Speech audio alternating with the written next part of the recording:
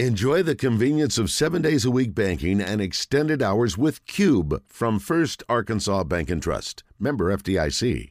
10:51 in the zone. Let's go to the Brandon Moving and Storage Hotline, talking recruiting with Richard Davenport of the Arkansas Democrat-Gazette and Whole Hog Sports. Finally, game week, Richard.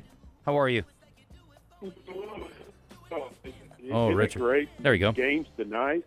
Yes. Games tonight, Friday, Saturday. Oh, man. It doesn't get any better than that. No, we're ready, for sure. So we know that Arkansas cannot officially host anybody this weekend. Do you know of any guys who are going to be at the game this weekend that are Arkansas recruits, though? Not going to lie to you, I haven't even asked.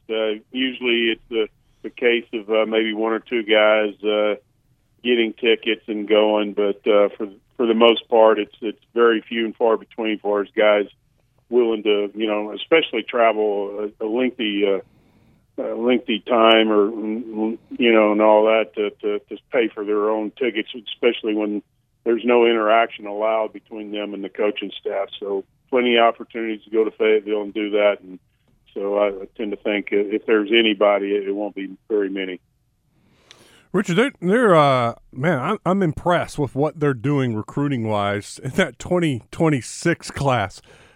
That's not common for Arkansas. I can't remember Arkansas starting to line up guys 2 years in advance and quality guys like this. Yeah, right. It is unusual, and I think it's kind of somewhat the perfect storm. You had Ty Lockett, the DB from California, San Diego area, who's got several family members in the state of Arkansas. His mom's originally from Little Rock. That was a big pull for him, just being able to play in front of family members. Regardless where he is, where he's going to be playing, he's going to have family there. And not only, he visited Arkansas in March and April, and obviously liked what he encountered as far as the coaching staff and just felt at home and all that. But he comes back to Arkansas quite often to visit family. So, as a matter of fact, back in June, he was in the Little Rock area because he was visiting family. So Arkansas has always been, I think, a strong pull for him. But once he visited and got around the coaches, and when he visited with about 7-8 members of his family. So that was a plus for Arkansas going into the recruiting process with him.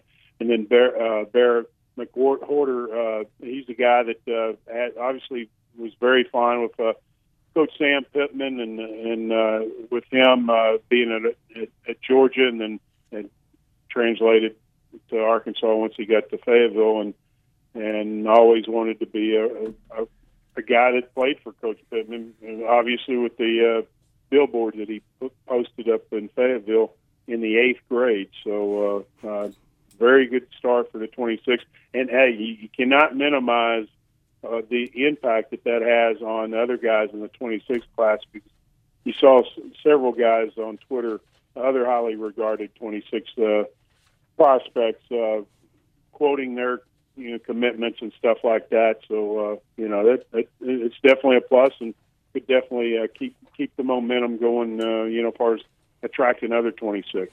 Richard, that's a great story.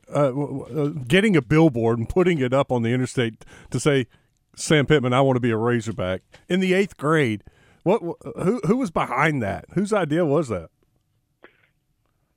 Been talking to his dad and for quite some time since during the recruiting process, and we really never hit on that, but we're going to, and I look forward to hearing more about it myself.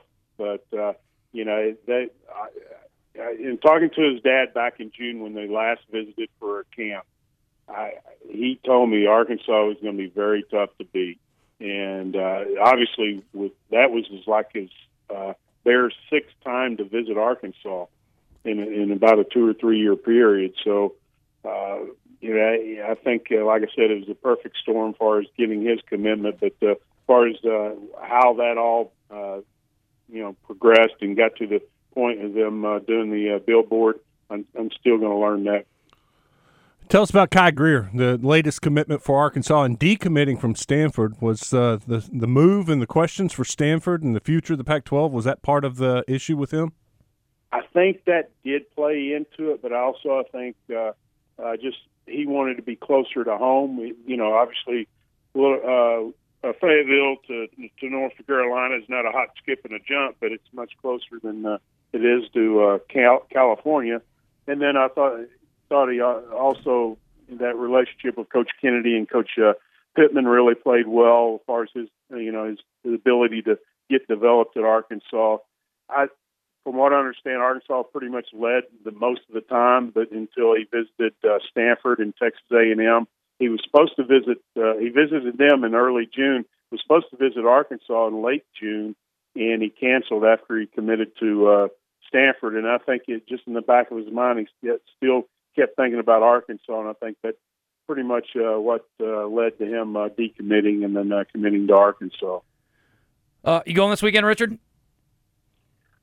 Since they can't have any visitors, I'm probably going to sit this one out. Got some stuff going on that probably we'll discuss later on, but no, I won't be there, but obviously I'll be at all the Fayetteville games. Very good. All right, Richard, thank you for the time, my friend. Catch Richard's work. Yeah, appreciate it, on the Democrat Gazette and on Whole Hog Sports.